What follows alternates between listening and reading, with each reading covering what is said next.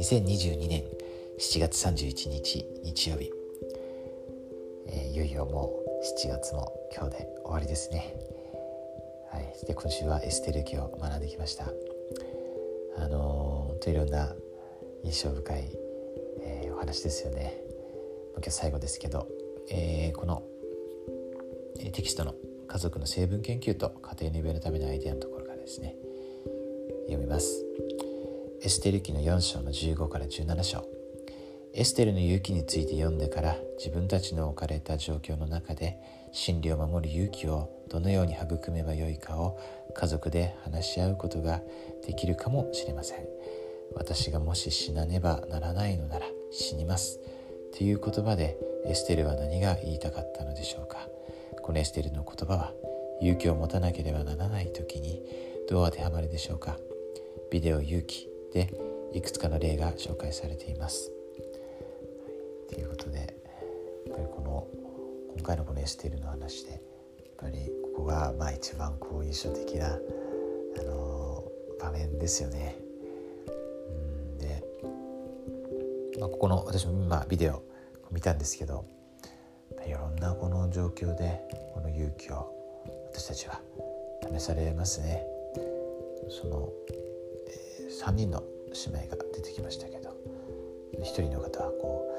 仕事上で、どうしても神様の教えと反することをしなきゃならないっていうですね、そういう立場に置かれてしまって、結局その姉妹辞められたみたいですよね。それは本当にもう苦渋の決断ですよね。ですけどやはり主に従いたいっていう強い思いでそうされたんだと思います。もちろんその後も大変だったと思うんですけど、きっとですね、主はこの姉妹をですね祝福されたと思うんですね。原会長も同じような経験を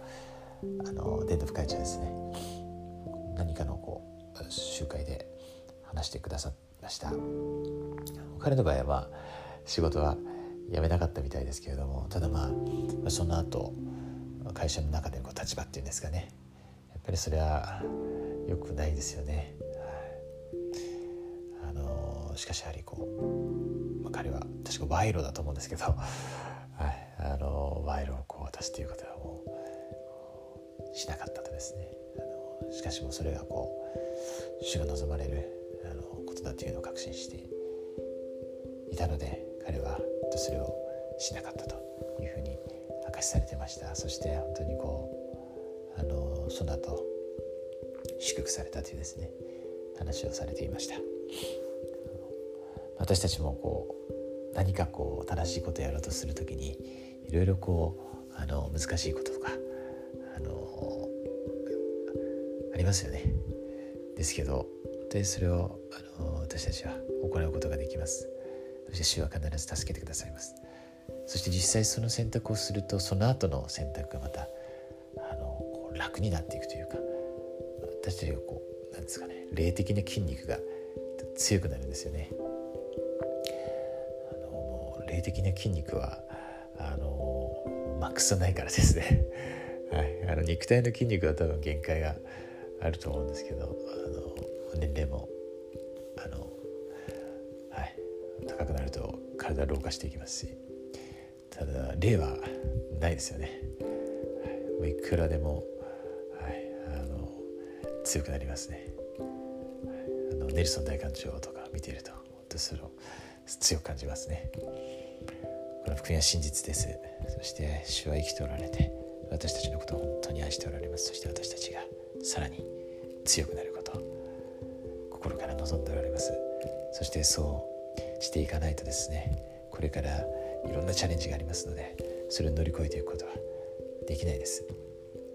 そして私たちは必ず乗り越えることができます。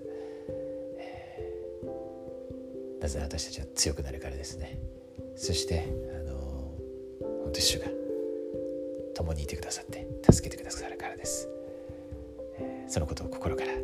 エス・キリスト様の皆によって証しします。アーメン。